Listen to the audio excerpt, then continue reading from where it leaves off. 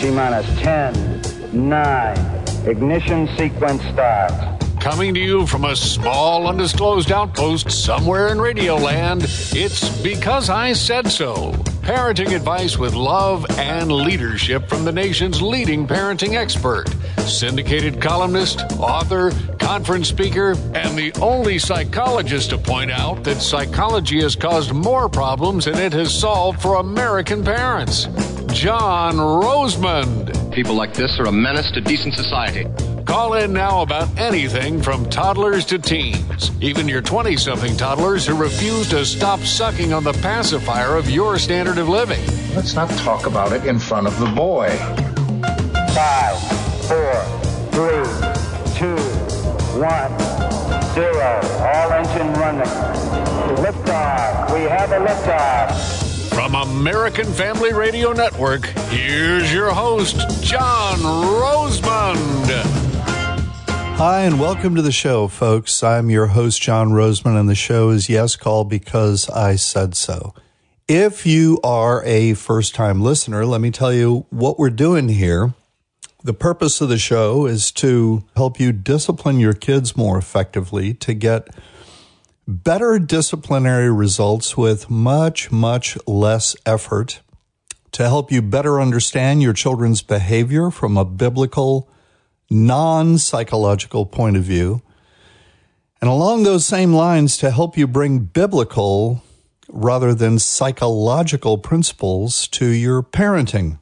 Finally, and as any regular listener knows, one of my primary purposes is to bust the many child-rearing myths and correct the proliferation of child-rearing misinformation that have issued from America's mental health community over the last 50 years. All that and to have fun while we're at it. So into the show itself. I was walking my dog the other day.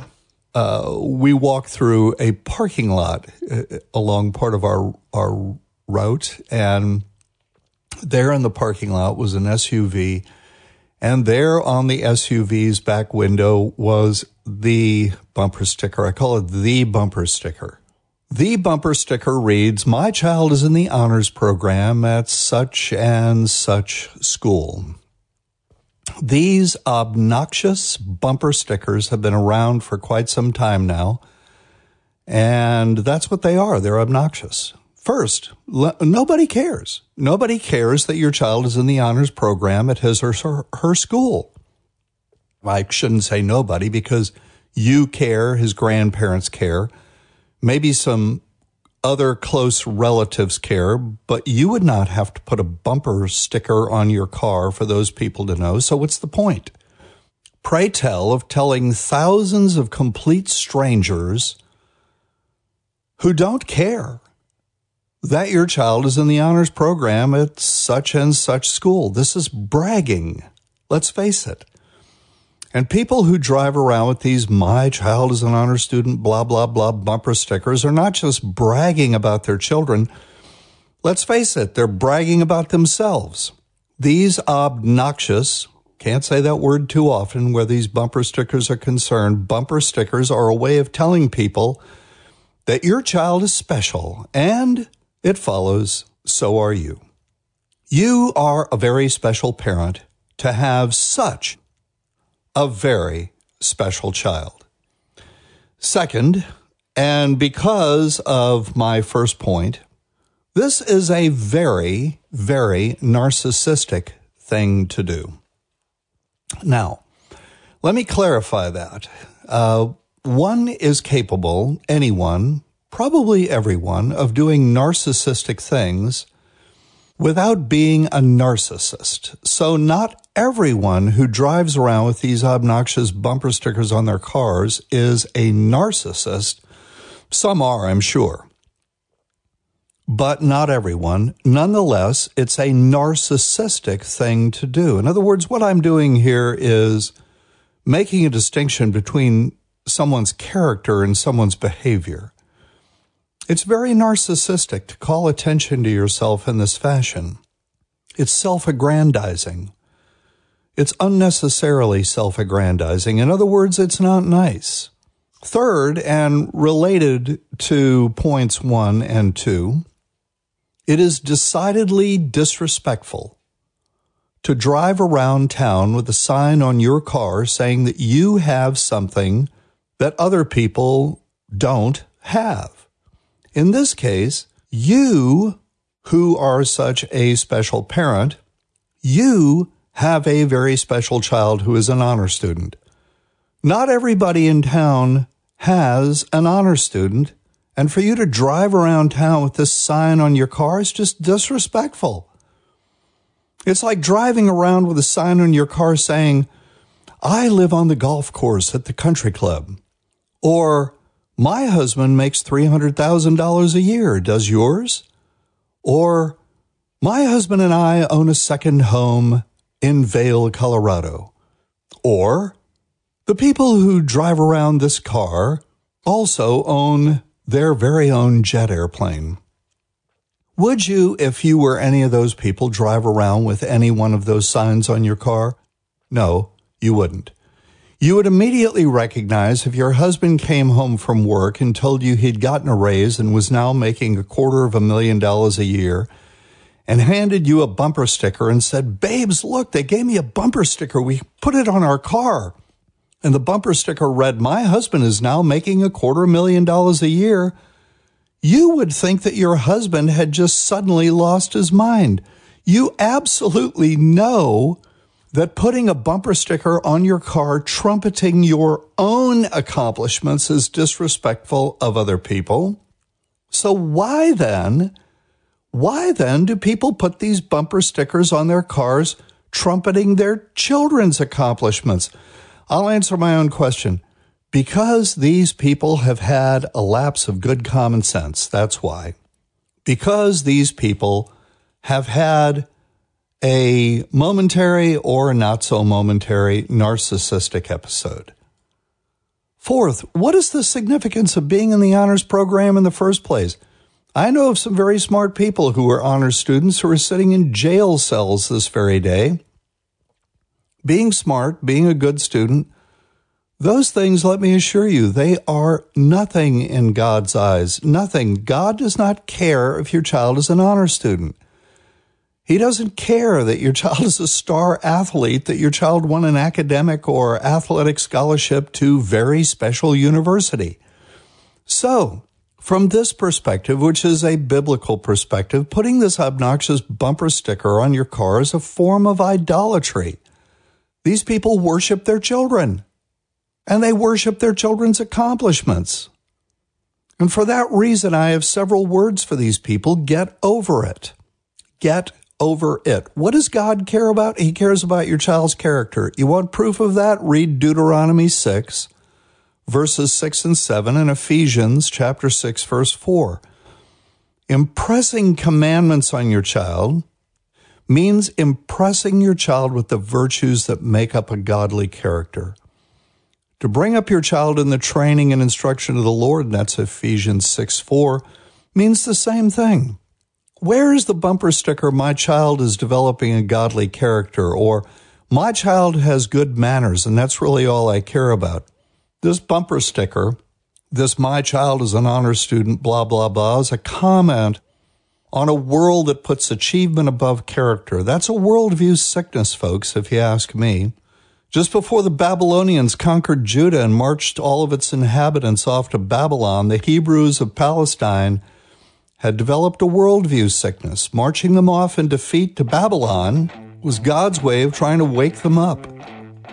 I'm John Roseman. The show is Because I Said So.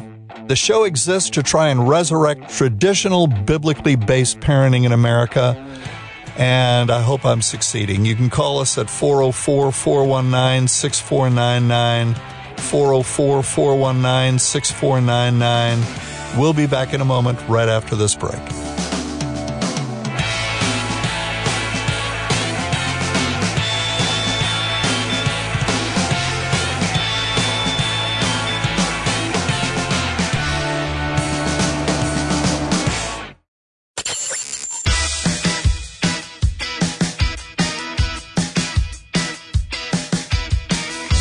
Hi there and welcome back. I'm your host, John Roseman. Thanks for staying with us. The show is called Because I Said So. It's a show about what we in America today call parenting. Back in the early 1970s, we took a noun, parent, and we illegitimately turned it into a verb. And that was to reflect the fact that we were beginning to rely on experts to tell us how to raise kids, something that no generation of American parents or parents in any other culture for that matter had ever done before.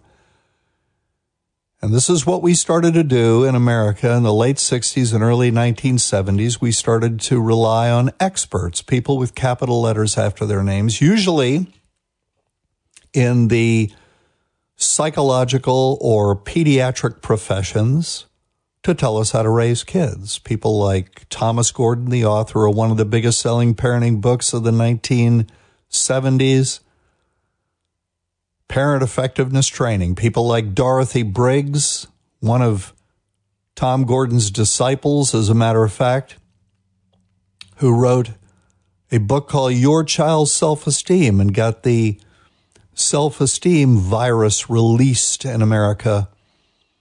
That very, very toxic idea that it's a good thing to think highly of yourself and your accomplishments. What a ridiculous idea. Your Child's Self-Esteem, Dorothy Briggs, 1971. These were the books, and I could mention a few others, that kicked off what I call the psychological parenting revolution of the late 60s and early 1970s. And, you know, it took about the watershed book was a book that was originally published in 1965. The title was Between Parent and Child. The author was a Manhattan psychologist named Chaim Ginott. And no, that was not static in your radio. That is how you pronounce his name, Chaim Ginott. And, of course, everybody thought, well, you know, Manhattan psychologist with a strange name, Dr. Chaim Ginott, must know what he's talking about. After all, he's from Manhattan, and he's got doctor in front of his name, and his name's kind of weird, like Sigmund Freud. And so people, you know, bought his book, and his book, as we would say today, went viral. And the book described an entirely new approach to the raising of kids, and things have been going downhill from there. I was a graduate student in psychology. I am a psychologist, for those of you who are joining the show for the first time. I'm a psychologist. I'm licensed by the North Carolina Psychology Board. Don't believe in psychology. Think psychology is a secular religion that you believe in by faith. I've lost all my faith in psychology. No psychological theory has ever been confirmed to be true. No psychological therapy has ever been proven effective. In fact, people are as likely statistically to get worse when they go see a counselor as they are to get better. And that's especially the case if you send a child to a therapist, let me assure you. I lost my faith in psychology many years ago. And somebody the other day said, well, what caused you to lose your faith in psychology? Was it an event, a process? Well, it was a process. Started in about 1979. I began writing my newspaper column, which is nationally syndicated. Some of you may see it out there in the world. It's in about 200 newspapers around the country. And it's weekly. I don't know what day of the week it's on in any given paper, but in many papers, it's called Living with Children. And I began writing this column in 1976 in my local paper in Gastonia, North Carolina, the Gaston Gazette. And 2 years later, in 1978, the Charlotte Observer came to me and asked if they could have the column, and I gave it to them. And a year later, the Charlotte Observer put it into national syndication, where it is today. And it was around 1979, a year after. And by the way, I was making no money. I was just writing the column gratis. even after it went into syndication. And about a year after it went into syndication, I wrote a column on spanking. And in the column, I had the temerity, according to my employer at the time, the Mecklenburg County Mental Health Center, Charlotte, North Carolina, I had the temerity to tell the truth. I had the temerity to say that the research that was coming out from the, call them laboratories, of very good researchers in America, one of them being Diana Baumrind at the University of California, Berkeley, was clearly saying what was then becoming very, very psychologically incorrect to say, and that was that spanking did not have a negative effect on children, emotionally or otherwise, per se. That, in fact, Baumrind found, and she has consistently continued to find this same thing over the years. Her research is probably the best research that's ever been done in parenting outcomes. Her research was finding that, in fact, children who were occasionally spanked by loving parents, and both of those are operative here, occasionally and loving, that these children actually scored higher on measures of well-being than children whose parents never spanked. Oh, what an amazing thing that psychologists were actually saying, and now we have another psychologist who's saying the same thing. His name is Bob Larzolere. He's at one of the big universities in Oklahoma. So I wrote a newspaper column, and I said, here's the research. And it confirms common sense, because we were now knowing that as spanking presumably decreased in the American parenting population, that child mental health was deteriorating. It wasn't improving.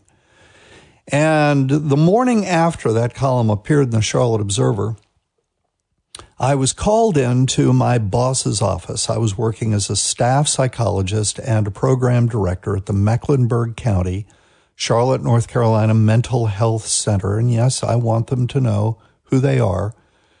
And my boss sits me down and tells me that I have just caused tremendous harm to children, that I've given parents permission to abuse children, and let me know that, the next time a raise came due or a promotion came available, I wasn't going to get the raise and I wasn't going to get the promotion.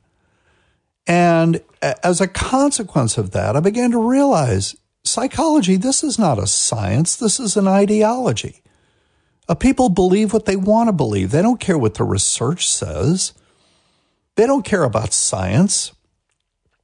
And, I had been naive enough from the time I was in graduate school, and my graduate studies program emphasized the science of psychology. It emphasized research. It emphasized a reliance on the scientific method.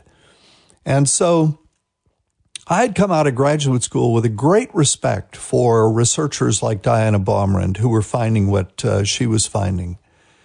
And I sat and I thought about this for a long time, and I thought, this is just amazing. I mean, I began to have this epiphany that my profession was wearing a mask.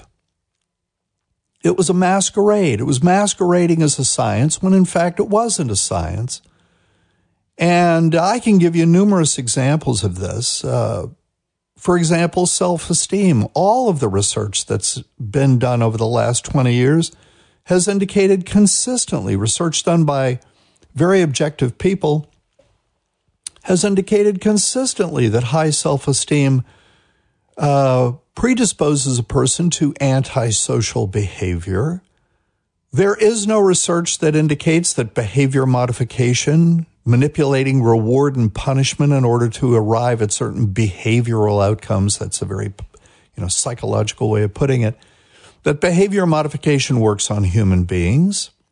And so it was that event in 1979 in my boss's office at the Mecklenburg County, Charlotte, North Carolina Mental Health Center that really caused me to begin understanding how bogus psychology was. And I still have a license to practice. My licensing board, as you can well imagine, they absolutely regret the day they ever gave me a license, because I go around the country and I tell people the truth. Psychology is a secular religion.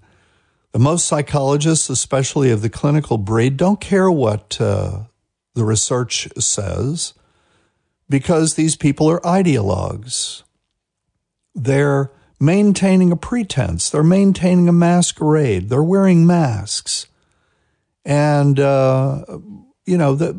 the process of me, completely turning around took many years. But I believe that, and I really do believe this, I believe that God has given me an assignment, and that may seem like a presumptuous thing to say, but I don't understand it any other way. How a guy who made straight A's in psychology school, graduate school, and came out with this messianic fervor to save the world and believed that psychology was capable of that, has turned 180 degrees and embraces now a biblical worldview rather than a psychological worldview. I can explain it no other way other than God gave me an assignment. And part of that assignment is to help people understand that if we in America continue to raise children according to the psychological principles that were foisted on America's parenting community in the late 60s and early 70s, we are going to continue having the problems and the heartbreak that we have been having in child rearing over that period of time. We have got to restore in America a biblical child rearing ethic, and that's what this program is all about, and we'll be back in a moment with more of this heretical and hopefully provocative and hopefully even sometimes humorous stuff. Stay with me.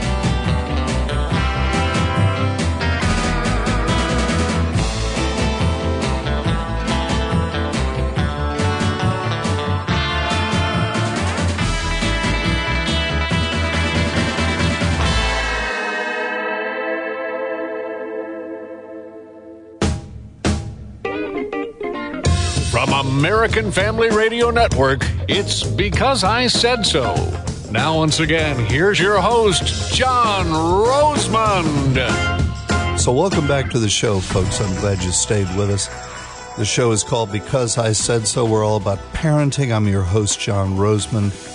And I received across my desk about 2 weeks ago a article that appeared recently on, in fact, Sunday, December the 20th, 2015, in the Washington Post. It's an article titled, Replacing Parental Dictatorship with Discussion. Now, the reason I'm going to go over this with you on the air, there's a lot of reasons, but one of the primary reasons is that I am often asked by people if I think that the parenting pendulum in America, that's the way it's put, is swinging the other way. One of the themes that I constantly touch upon in this show, in my public presentations, books, newspaper column, etc., every opportunity I get is the fact that in the late 60s and early 70s, we underwent what sociologists call a paradigm shift in America. And we became a postmodern progressive culture at that point. And the way this affected parenting was that prior to the 1960s, when the psychological parenting revolution began, we raised children in America according to biblical principle. In fact, even people who were not people of faith unwittingly raised their children according to biblical principle. These principles were embedded in American culture And we shifted very dramatically in the late 60s and early 70s to a parenting paradigm that is based predominantly on psychological principle. And for more on that, I would recommend to you my book, Parenting by the Book. The book in the title is the Bible. Anyway, back to this article, Replacing Parental Dictatorship with Discussion. Elizabeth Bastos, Bastos, is the author, and apparently she's a mom somewhere. So she says, as a mother of two tweens, I've read all the books about discipline, but I've realized they are all forms of one idea, the control and management of children. Well, that's not what my book, Parenting by the Book, or my other book, which is specifically about discipline. One of my other books, anyway, it's called The Well-Behaved Child. That's not what my book on discipline is about. It's not about the control of children at all. It's about providing proper leadership to children. Anyway, Bastos goes on to say, we all want to raise children who will become autonomous, courageous, compassionate, and deep thinkers when they become adults. Okay. Citizens of a democracy, yes. Leaders of the world, no, not necessarily. My feeling is that all these leadership programs neglect the fact that for every leader, there has to be at least 20 followers. Where are the followership programs in America's schools? But, okay, we'll go on. Yet, Bastos says, our discipline at home and at school still reflects the Industrial Revolution. Oh, really, does it? And she defines today's discipline at home and school as a clockwork of control through rewards and punishments where sitting still and simply doing what you are told reaps benefits. That's a very interesting definition of discipline. A clockwork of control through rewards and punishments where sitting still and simply doing what you are told might reap benefits. Though it may look like impeccable behavior and good discipline, she goes on to say, teaching kids to have their hands folded in their lap and to be yes men is dangerous. And notice what she's doing here. She's setting up what is called a straw man, okay? A straw man, and now she's going to knock it over. The straw man is that discipline is all about rewards and punishments and teaching children to sit still quietly with their hands in their laps and say yes to everything that they are told by adults. That's what discipline is. Well, no, it's not. I don't know personally of any parents who would fit that description when it comes to the discipline of their children. Even parents who discipline extremely well and have very well-behaved children, none of them that I know in that category expect their children to be yes men. None of them in that category expect their children to simply sit still and be quiet and put their hands in their laps and so on. So that's just ridiculous. But she set up the straw man so that she can knock it over, okay? And that's what the purpose of a straw man is. She says, we're in the 21st century. Yes, we are. An era of new culture wars, innovation, terrorism, fundamentalism, the rise of the creative class, whatever that means, climate change, increasing inequality, global citizenship, and disruption in higher education. Carrots and sticks discipline doesn't teach children how to think, engage, or interact with these big questions or become morally sophisticated people. Okay. Beyond the fact that carrots and sticks discipline, she's right, it doesn't work. I've said this many, many times. Behavior modification does not work on human beings. This is what the psychological community wants us to believe, They began promoting this in the 1960s, and it is clear, or it should be clear to any observant parent, that behavior modification does not work on human beings, that the use of punishments with children can backfire big time, and the use of rewards with children can backfire big time. And we have plenty of research now to back up those two statements, which I have been saying for at least 30 years. So, in other words, Bastos, she's describing something that really, first of all, this type of discipline doesn't exist. This type of discipline that she's describing doesn't work. But she's not going in the direction that I would go, which is to say, you're right, this carrots and sticks approach doesn't work. But I don't know very many people who are using a carrots and sticks approach. What works with children is I'll repeat myself, confident, self-possessed display of leadership. As a parent, you first accept that your leadership of your children, your authority, is legitimate. It has been assigned to you by God, the big guy himself, and that you do not therefore have to, for example, justify any decision you make to a child. You simply tell children what to do and the way it's going to be, and that's it. There's no long discussion, and if they demand to know why, you simply say, because that's the way I want it. That's what I have decided. And this is not open to discussion. I don't discuss my decisions with a 7-year-old or a 12-year-old or a 15-year-old. And for the sake of my grandchildren, I hope that you won't discuss these things with your children either. So, yeah, let's just all accept that carrot and stick discipline doesn't work. And then she goes on to say, to raise adults who will negotiate these issues, remember climate change, global citizenship, and all these other quasi and not so quasi socialist ideas. I'm reading Alfie Kahn's book, Beyond Discipline. Kahn is a professional radical and gadfly. Now, I don't know why she used that word, because gadfly means pest, a nuisance, an annoying person.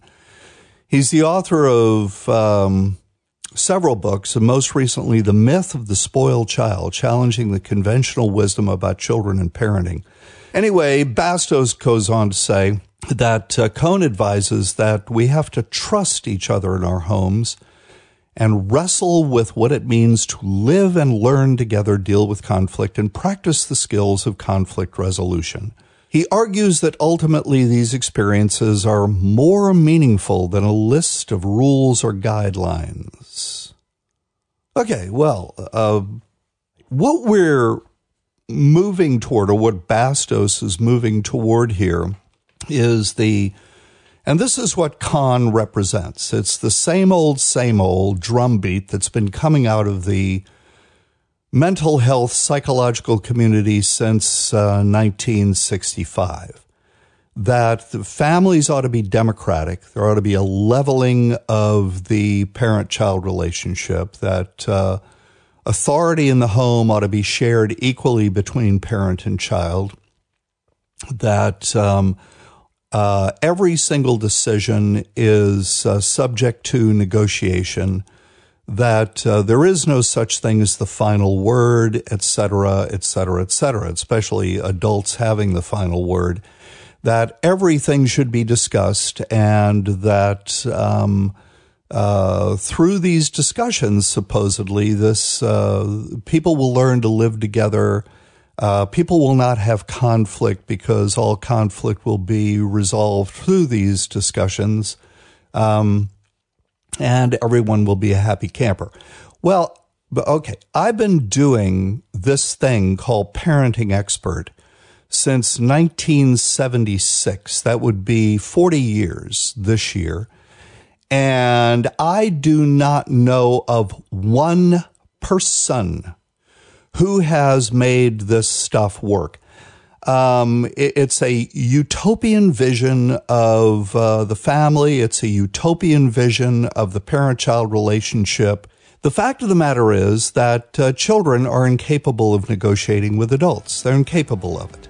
The segment is coming to a rapid close, folks, but I'm going to pick up right here when we come back. I'm your host, John Rosemond. The show is Because I Said So. Email your questions to radio@rosemond.com. That's radio@rosemond.com. Stay with us for more of this provocative, right-wing, politically incorrect stuff.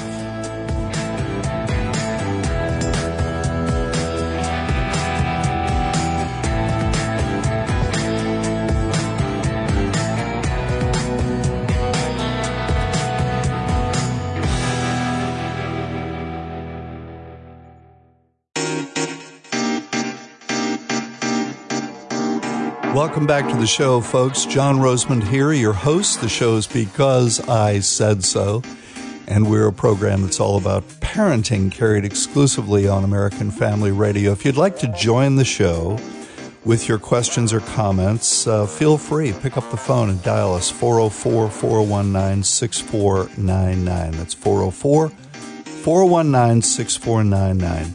You can email your questions to radio@rosemond.com. So I'm talking about this article that was sent to me. It's the article is called Replacing Parental Dictatorship with Discussion, and it's by Elizabeth Bastos, who apparently has no real qualifications other than she's a freelance writer, and she wrote this, and it was published in the Washington Post in December of 2015, so a couple of months ago. And she's talking about this new novel, at least in her mind it is, approach to discipline that is described in a book by a guy named Alfie Kohn. And what Kohn is doing, and a lot of other people are doing still in the field, is they are beating this this egalitarian parent-child relationship drum.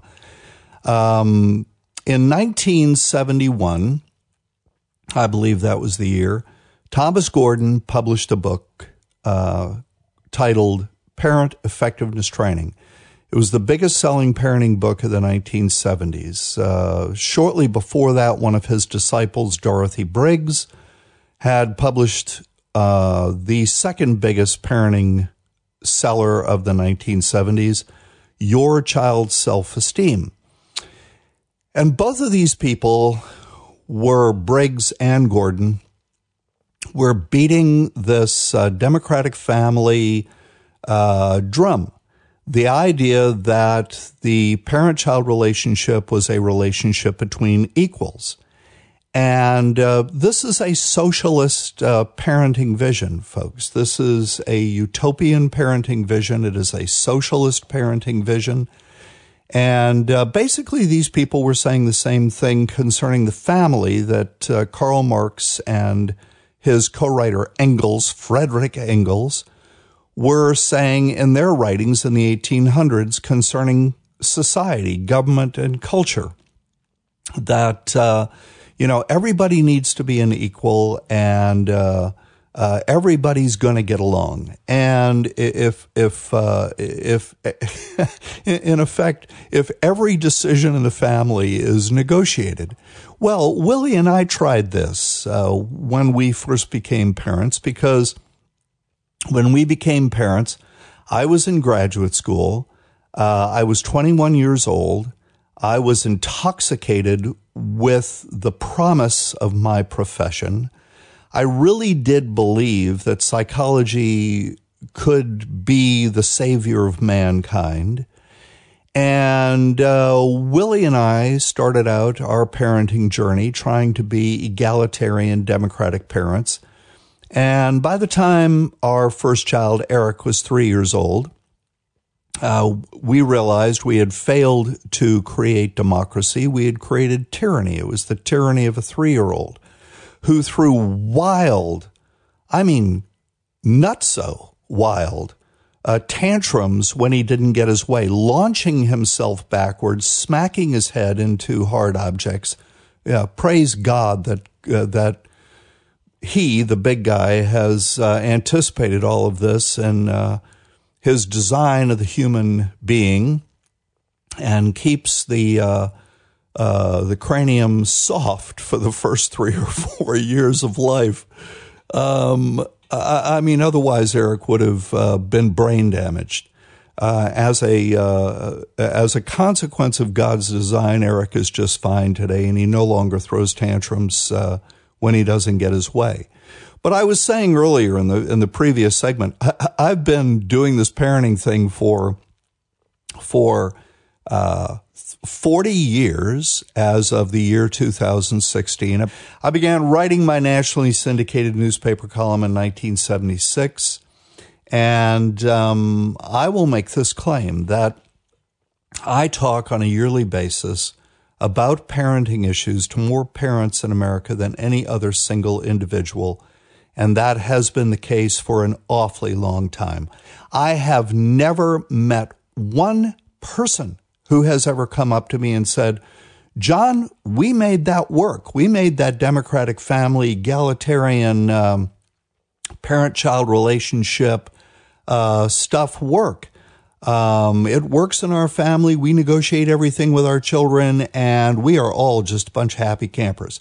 Every single person I have ever talked to about this, and I'm talking about people who were seduced into attempting this socialist parenting style, has told me it was a complete and utter disaster, as it was for me and Willie and Eric. And for a few years, Amy as well, because we didn't get really a handle on all this until our children were a little bit older. Eric was about 10, Amy was 6, and we finally, belatedly, came to grips with the fact that no matter how hard we worked to get this democratic family stuff to work, it wasn't going to work. And that you can take that to the bank, folks. This stuff doesn't work. This is a fantasy that exists in certain people's heads. And these people, like Elizabeth Bastos, they are in a total state of denial. It's not working, but they're so intoxicated by how wonderful the whole thing sounds that they actually refuse to accept that it isn't working. And we all know people like this who just, their parenting is a disaster, but they don't think so. But every single witness to their parenting is just going, what in the world is going on here? These people this family is insane. And the parents seem to be totally oblivious to it. And I've been there, done that.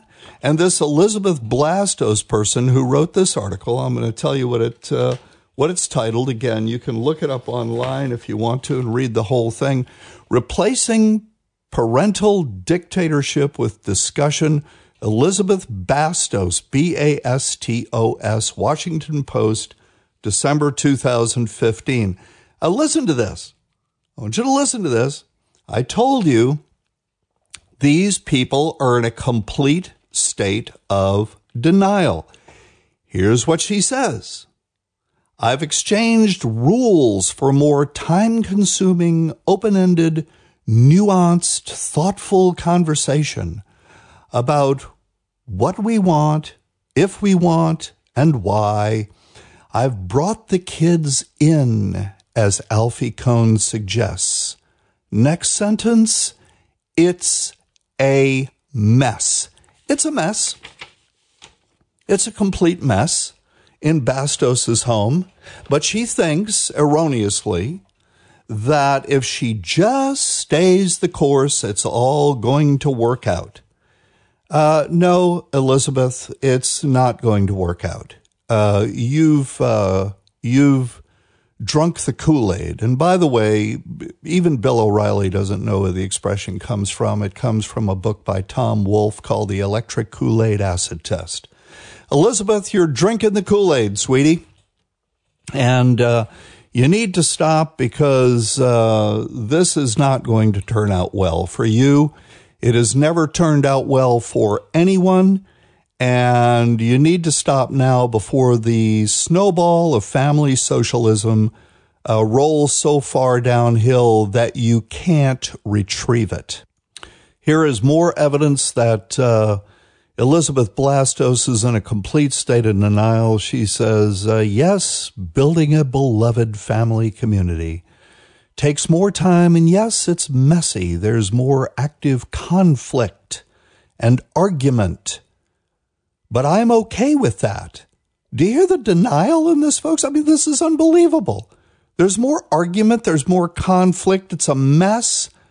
But Elizabeth just keeps right on drinking the Kool-Aid. Folks, this is exactly the kind of stuff. It's been coming out of the mental health community for 40 years or more. It is exactly the stuff that has made parenting a disaster in this country. And it is exactly why this radio program exists and why my ministry exists. I have dedicated myself to the eradication of this if it is the last thing I do. So anyway, folks, check it out online. It's an interesting article in its entirety, Replacing Parenting Dictatorship with Discussion. Elizabeth Bastos, Washington Post, December 2, which is one of the more socialist-leaning newspapers in America. So who can be surprised at that? Glad you could join us, folks, for another episode. This is Because I Said So. We're about out of time, but before I leave, I want to tell you about something that might be very helpful to your family, especially in light of what we've been talking about today. It's my latest book, Grandma Was Right After All. Parents, you are not your children's friends. Furthermore, parents and not children should be at the center of attention in the family. In other words, children need to understand it's their job to pay attention to their parents more than it's their parents' job to pay attention to them. My books, including the latest, Grandma Was Right After All, should help you with that issue and related issues. I'm John Roseman. This has been Because I Said So, and thanks for joining our show. Next week, make plans to join us again at the same time, 5 o'clock Central on Saturday afternoon. Why? Because I said so. From Creative Genius Productions and the American Family Radio Network.